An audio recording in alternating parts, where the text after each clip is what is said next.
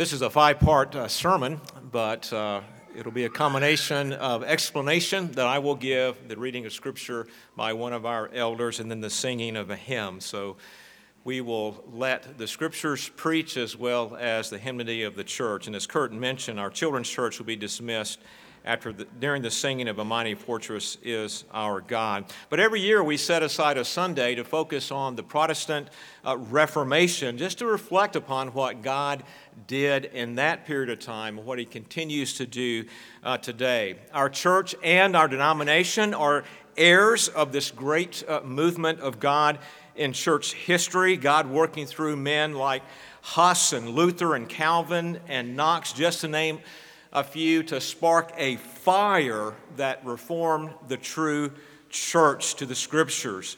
And that Reformation continues today. One of the mottos of the Reformation that is a motto that should be very close and dear to our hearts is this: reformed and always reforming. But it's important to understand that we're always reforming to the Scriptures. The reformer Martin Luther stood there at a diet of worms in 1521. The Holy Roman Empire had charged him as a heretic and was asking him once again to recant of those heretical doctrines that we believe are clearly represented in the Scriptures. And this is what Luther said as he stood there, charged with heresy, because he believed the Scriptures. He said this: "Unless I am convinced by the testimony of the Scriptures or by clear reason, for I do not trust either in the Pope or in councils alone, since it is well known that they have often erred and contradicted themselves. I am bound by the Scriptures I have quoted, and my conscience is captive to the Word of God. I cannot and will not recant of anything, since it is neither safe nor right to go against conscience. May God help me. Amen." The Reformation is understood as a rediscovery of the true biblical doctrines of the Bible, a rediscovery of the gospel message. And that message may be summarized in what we know today as the five solas of the Reformation. That when we consider the question, how is someone saved? How is someone redeemed? How is someone made new and given new spiritual life? We would answer, an individual is redeemed or saved according to the Scriptures alone, in Christ alone, by grace alone, through faith alone, and for the glory of God alone. And our liturgy today, as you will see printed there in your bulletin, just simply helps us walk through these biblical doctrines that are summarized in each of the five solas of the Reformation. And our goal today is that we would see the need to not only be reformed, but always reforming to the Word of God. And our first sola is Solus Christus. What is the authority today? Sadly, so many view authority subjectively. That is, being man-centered. Authority is what I determine it to be. Our conviction, like that of the Reformers, is that the Bible is the only infallible rule of faith and practice. The Word of God is objective revelation. The Word of God is transcendent truth. The Bible is inerrant and infallible in every way. We take that to refer to the original autographs. It is verbally inspired. It's plenary inspired. The whole of it is true. And the Apostle Paul said this in this very familiar passage of Scripture in 2 Timothy: "All Scripture is breathed out by God and profitable for teaching, for reproof, for correction, for training in righteousness, that the man of God may be competent, equipped for every good work." We must uncompromisingly dedicate ourselves to the Word of God being the authority. John Huss, who is known as the Czech reformer, was born in 1385. He became rector and preacher at Bethlehem Chapel in Prague. He was influenced greatly by the writings of John Wycliffe, who was known as the morning star of the Reformation. And Huss took up Wycliffe's cause, championing the authority of the Scriptures. Huss serves as a profound example to me, and I would say to all of us, an example of fidelity to the Bible, even when our life is on the line. In 1412, he wrote these words when he was in prison in Constance: "I have said that I would not for a chapel full of gold recede from the truth. I know that the truth stands and is mighty forever and abides eternally, with whom there is no respect of persons." Huss was condemned as a heretic by the Council of Constance. He was sentenced to death by being burned at the stake, and he was so burned July 6, 1415. And as he was taken to the execution place known as the Devil's Place, he was asked to recant one last time before the fire was started. And this is what he said: "God is my witness that the evidence against me is false. I have never thought nor preached except with one intention of winning men, if possible, from their sins in the truth of the gospel. I have written of this truth, taught this truth, and preached this truth. And today I will gladly die for this truth." Let us recommit ourselves to the sole authority of faith and practice, being the Scriptures, that we would seek to be reformed more and more according to the Scriptures. I would ask the elder to please come forward now as he leads us.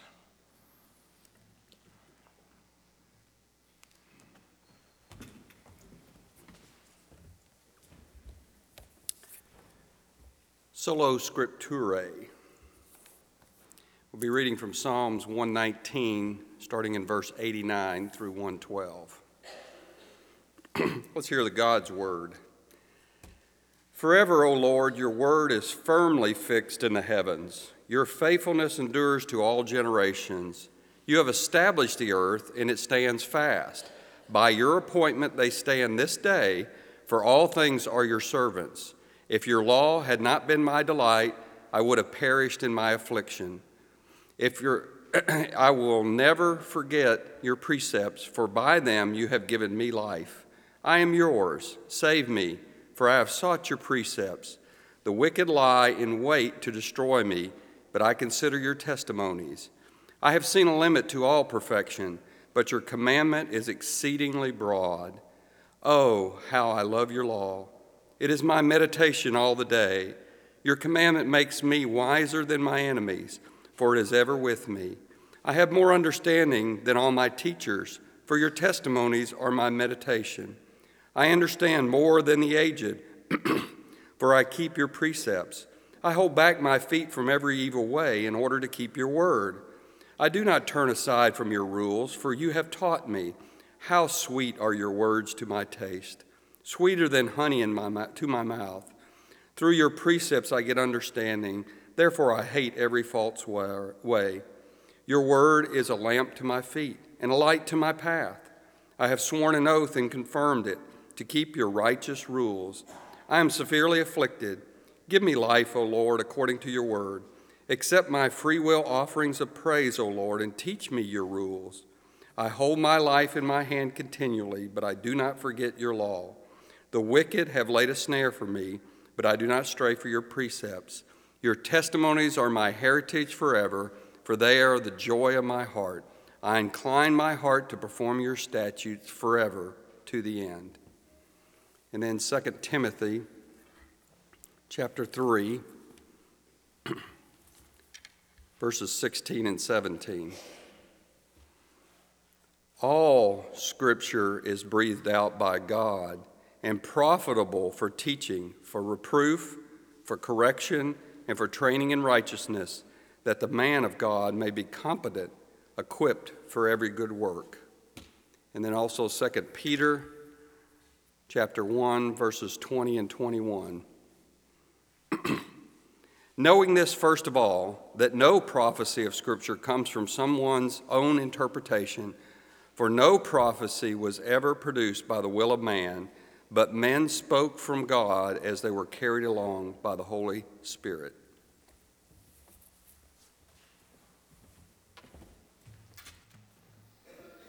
Martin Luther, the great reformer, believed that Christ was not discovered or found in any mystical experience or even through the church councils, but Christ is found in the Scriptures themselves. And if you take your hymnal and turn to hymn number 92, "A Mighty Fortress is Our God," you'll find in that fourth stanza Luther referring to the Word of God enduring forever, the enduring quality of God's truth.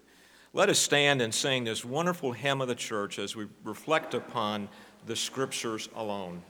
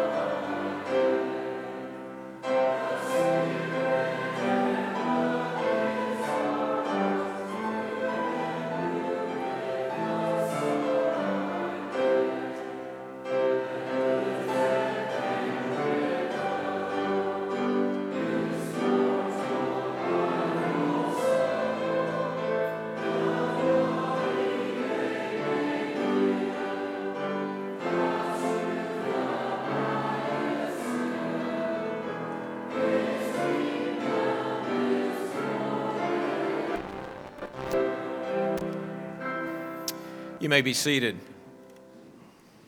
Solas Christus.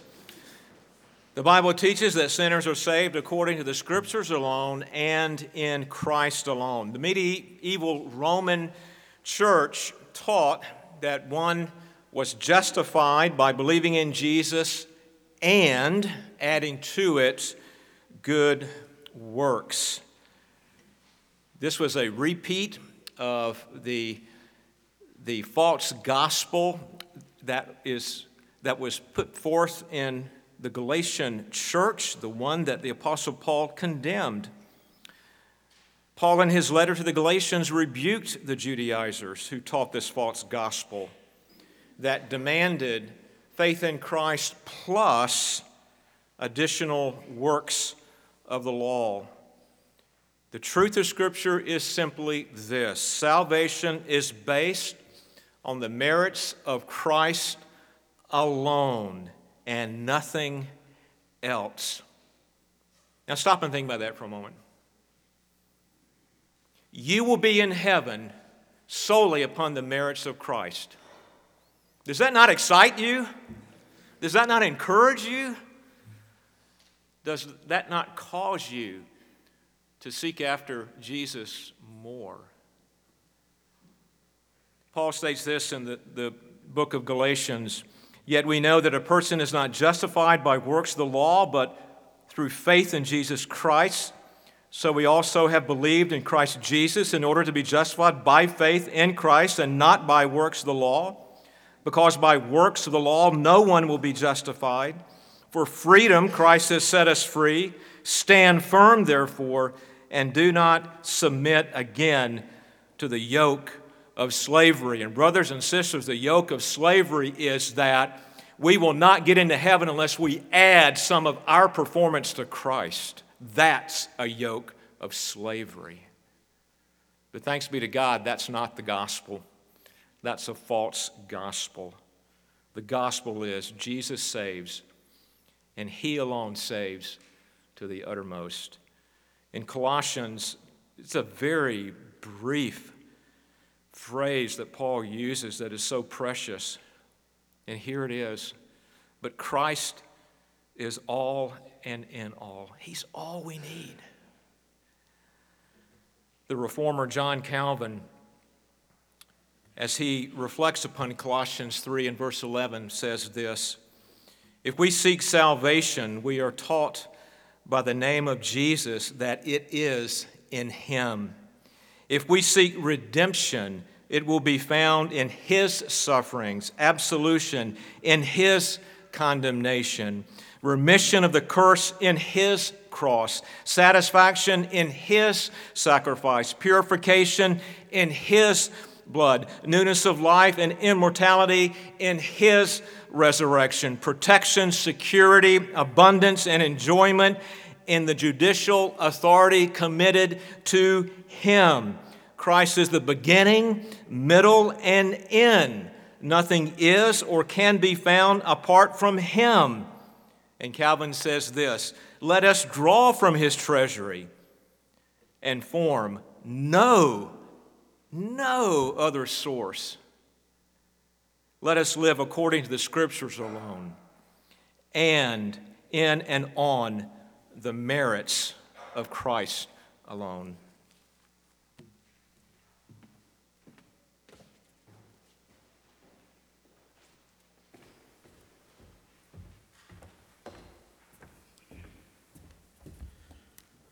For Solas Christus, please open with me in the Pew Bible to page 602. This is Isaiah 42, verses 1 through 9. Let's read the word of the Lord. "Behold my servant, whom I uphold, my chosen, in whom my soul delights. I have put my spirit upon him. He will bring forth justice to the nations. He will not cry aloud or lift up his voice, or make it heard in the street. A bruised reed he will not break, and a faintly burning wick he will not quench. He will faithfully bring forth justice. He will not grow faint or be discouraged till he has established justice in the earth, and the coastlands wait for his law. Thus says God the Lord, who created the heavens and stretched them out, who spread out the earth and what comes from it, who gives breath to the people on it and spirit to those who walk in it. I am the Lord. I have called you in righteousness. I will take you by the hand and keep you. I will give you as a covenant for the people, a light for the nations, to open the eyes that are blind, to bring out the prisoners from the dungeon, from the prison those who sit in darkness. I am the Lord, that is my name. My glory I give to no other, nor my praise to carved idols. Behold, the former things have come to pass, and new things I now declare. Before they spring forth, I tell you of them. Our second reading is page 991 in the Pew Bible. This is 1 Timothy 2, verses 5 and 6. For there is one God, and there is one mediator between God and men, the man Christ Jesus, who gave himself as a ransom for all, which is the testimony given at the proper time. And finally, from page 974, we read Galatians 4, verses 4 through 7.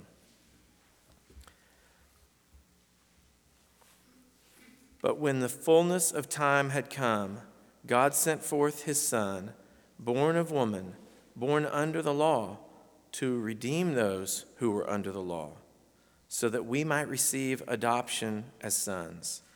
And because you are sons, God has sent the Spirit of his Son into our hearts, crying, Abba, Father. So you are no longer a slave, but a son. And if a son, then an heir through God. Thanks be to God.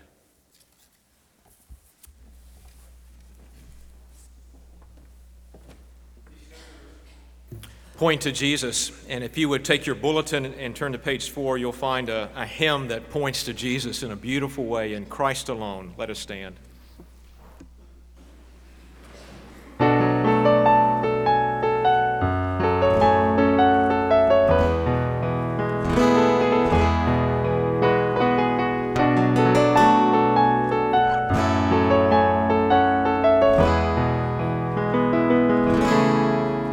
In Christ alone my hope is found.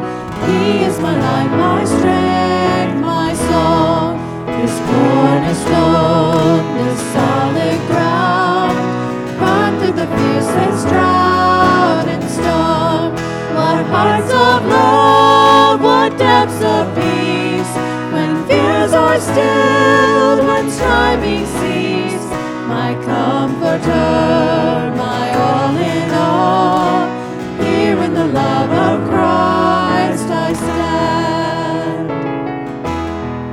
In Christ alone, who took on flesh, fullness of God in helpless babe, this gift of love and righteousness, scorned by the ones he came to save. Till on that cross as Jesus died, the wrath of God was satisfied. For every sin on him was laid, here in the death of Christ I'll live.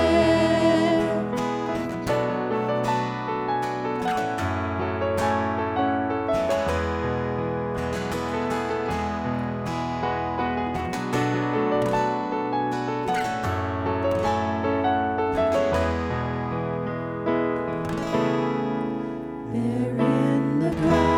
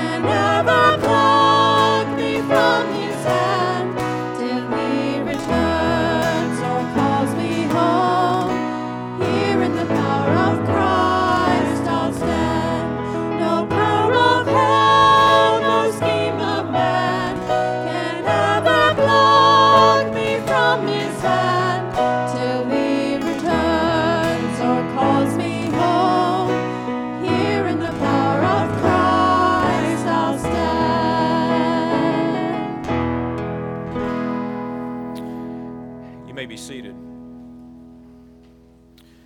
The Bible teaches that sinners are saved according to the Scriptures alone, in Christ alone, and now, thirdly, by grace alone. Jerry Bridges, who wrote a wonderful book, Transforming Grace, defines grace in this way: God's free and unmerited favor shown to guilty sinners who deserve only judgment. It is the love of God shown to the unlovely. It is God reaching downward to people who are in rebellion against Him.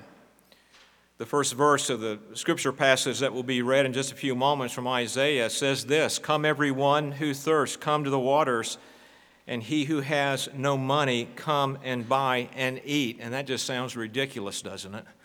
He who has no money, come and buy and eat. Well, that's grace. And it's not ridiculous. It's precious. Those who have no money, come. It's not a matter of having money. It's not a matter of having enough. It's coming with nothing. It's coming with all of our demerits. It's coming empty-handed. But do we really come empty-handed? We come with sin. We come with brokenness. It's coming with all of that should cast us away from God. And yet, He says, come. And we come and we find all that we need in Him. Is that not marvelous? No wonder it's called marvelous grace, because it truly is. Bridges makes another observation when he says, what the Bible teaches, we are not only saved by grace, but we also live by grace every day of our lives. And I take what Bridges says and I have recrafted it in this way: we are saved by grace, we are being saved by grace, and we will be saved by grace. And let us consider the words of the Reformer John Calvin on his deathbed. "I give thanks to God who had mercy on me. I embrace the mercy that He has exercised towards me through Jesus Christ, atoning for my sins with the merits of His death and passion, that in this way He might satisfy for all my offenses and faults and blot them from His remembrance. I trust to no other security for my salvation than this alone, that as God is the Father of mercy," and we would add grace, "so He will show Himself such Father to me, who acknowledge myself to be a miserable sinner." And I take these words that Calvin spoke on his deathbed to just be full of grace, an understanding of God's grace. I think we see permeating not only these words on his deathbed, but throughout his life and throughout his teachings, this theme of God's grace. It is that wonderful grace of God through Christ Jesus that permeated Calvin's life. And may that same wonderful grace of God through Christ Jesus permeate every sphere of our lives today. Let us recommit ourselves to living according to the Scriptures alone, on the merits of Christ alone, and by grace alone.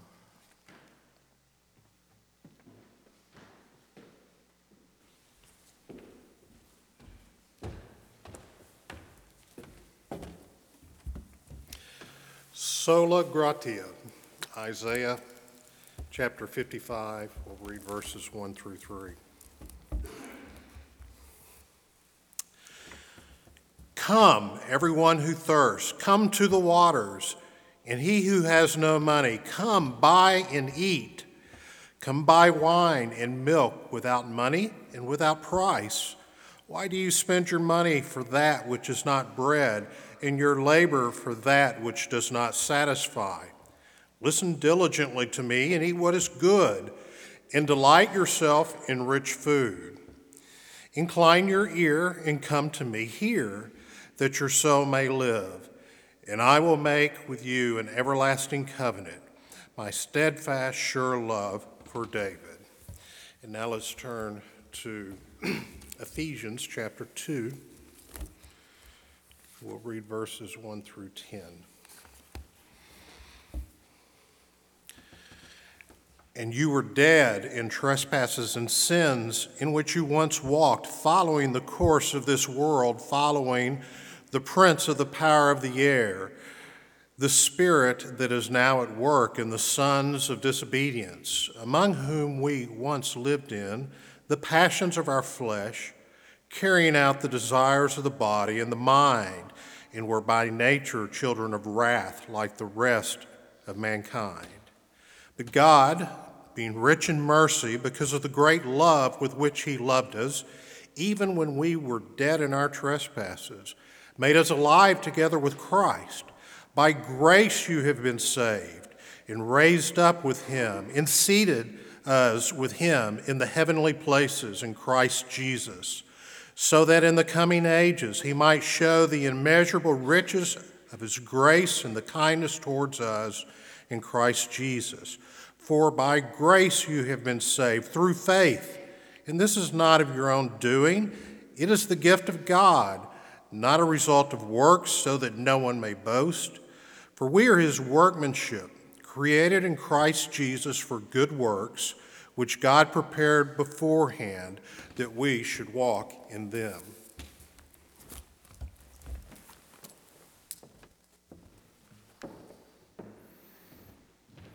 The hymn, "And Can It Be?" really explores this question. We could rephrase the title, "And Can It Be?" to "How can it be? How can it be that I remain such a sinner and get into heaven?" Well, grace answers that question, and the hymn, this beloved hymn of the church, "And Can It Be?" is immersed with this truth that God is merciful and gracious to sinners. If you would take your hymnal, turn to hymn number 455, let us stand and sing, "And Can It Be?"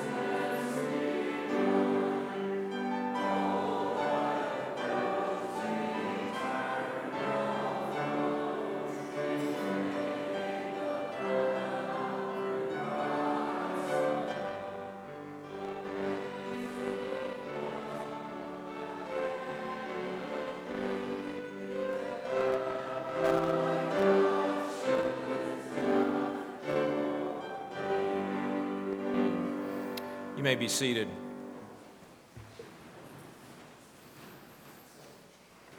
Thus far, we've considered the biblical teaching that's reflected in the 5 solas of the Reformation, that sinners are saved according to the Scriptures alone, in Christ alone, by grace alone, and now we'll turn to through or by faith alone. Luther called faith the chief article on which the church stands or falls. Faith is a gift. It was read earlier in Ephesians 2:8-9, for by grace you have been saved through faith, and this is not your own doing, it is the gift of God. Faith is an instrument or a means through which we are justified, adopted, sanctified, through which we receive all of the blessings of the covenant of grace, a means, an instrument, a conduit through which we receive all that God has for us. In the New Testament, when we see that phrase translated by faith, it never means because I believe, but through belief, through the gift of faith. In the wonderful prayer that Paul prayed for the Ephesian church, we see this understanding of faith very clearly. Listen to this prayer.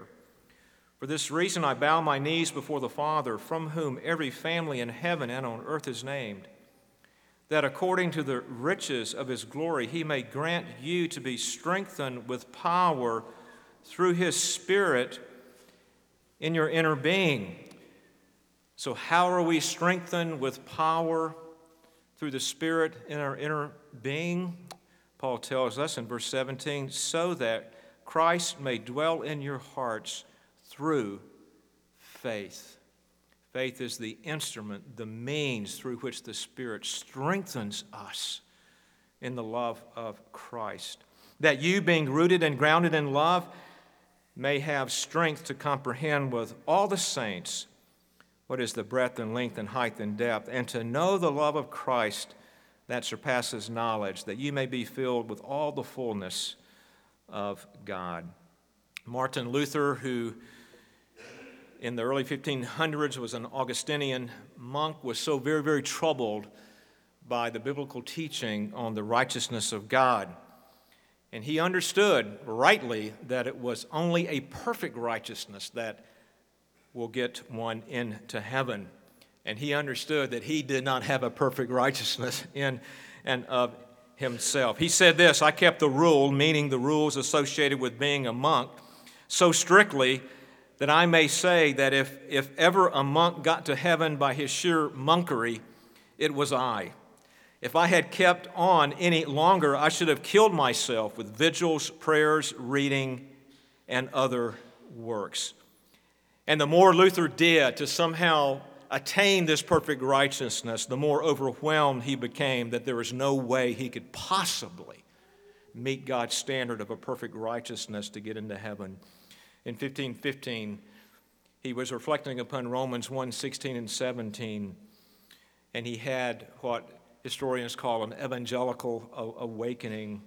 He was reading this, for I am not ashamed of the gospel of the Apostle Paul, for it is the power of God for the salvation to everyone who believes, to the Jew first and also to the Greek. For in the righteousness of God is revealed from faith for faith. As it is written, the righteous shall live by faith. Luther discovered that it is through faith, through receiving, through the perfect righteousness of Christ being imputed to him, through the instrumentality of faith, he would be able to stand before God justified. And that's true for all who are in Christ. And let us live according to the Scriptures alone, in the merits of Christ alone, by grace alone, and through faith alone.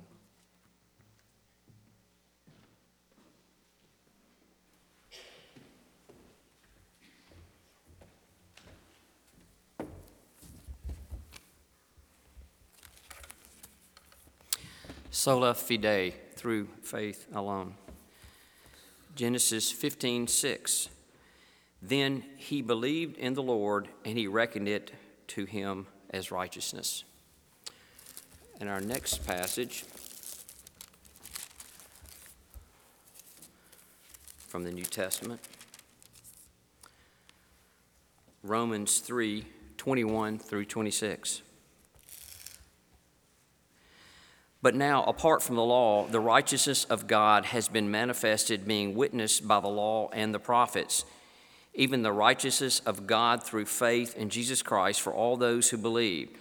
For there is no distinction. For all have sinned and fall short of the glory of God, being justified as a gift by his grace through the redemption which is in Jesus Christ, whom God displayed publicly as a propitiation in his blood through faith. This was to demonstrate his righteousness, because in the forbearance of God he passed over the sins previously committed. For the demonstration, I say, of his righteousness at the present time, that he might be just and the justifier of the one who has faith in Jesus. And our last passage is from Galatians 3:20 through 21. Now a mediator is not for one party only, whereas God is only one. Is the law then contrary to the promises of God? May it never be. For if a law has been given which was able to impart life, then righteousness would indeed have been based on law.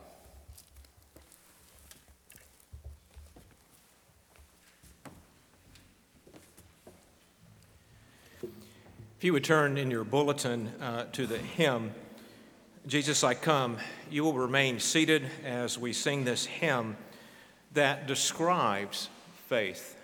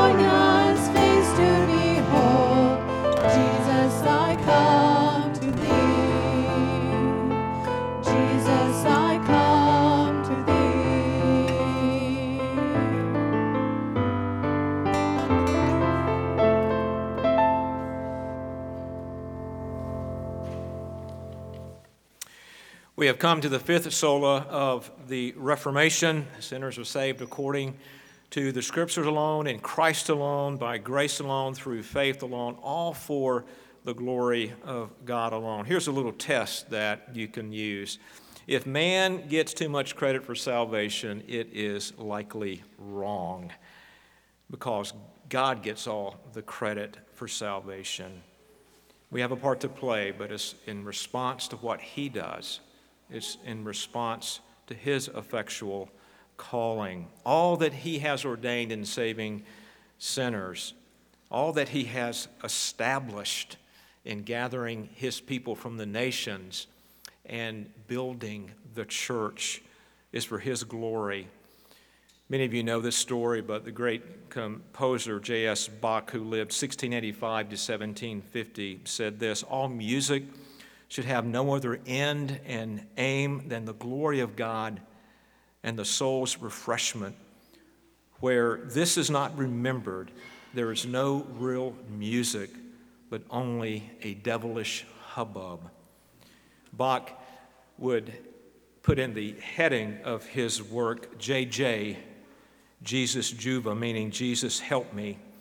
And he would end his work, as many of you know, SDG, Soli Deo Gloria, to the glory of God alone. And it's interesting that I think Bach teaches us something here about living the Christian life, that at the beginning it's a matter of faith, isn't it? We say, God help me. God help me, that in every aspect of my life, in every purpose that I have, in every word that I speak, in every action that I take, in every endeavor to which I am engaged, help me, Jesus, to do it all for your glory. We eat, we drink, everything we do for the glory of God.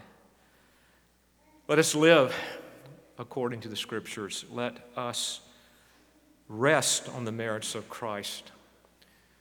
Let us understand that it is by grace alone and through faith alone that we are saved. And let all that we do be for God's glory.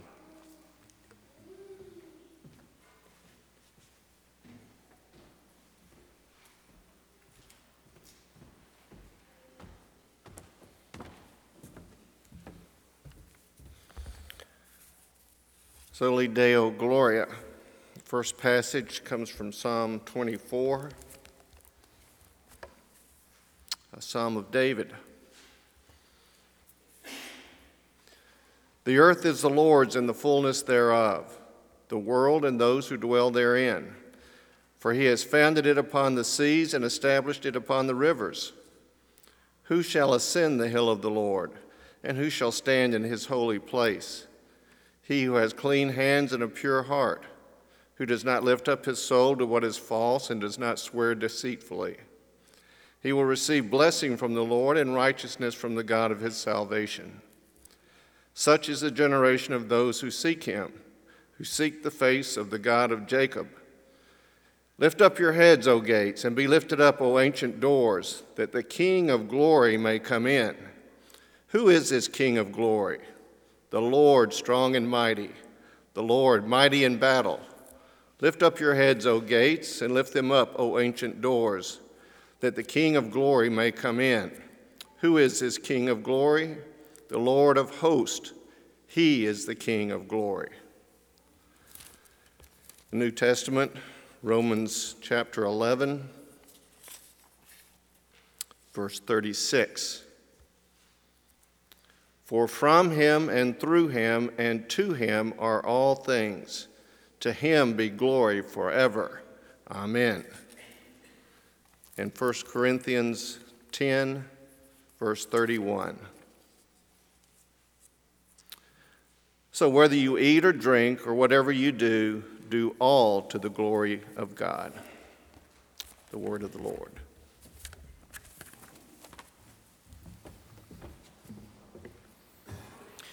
A former pastor at the Bible Church of Little Rock wrote a Reformation hymn, and you'll find that printed in your bulletin. It's to the tune, "Rejoice Ye Pure in Heart." We'll conclude our service today with the singing of this hymn, Let us stand. Reformation hymn.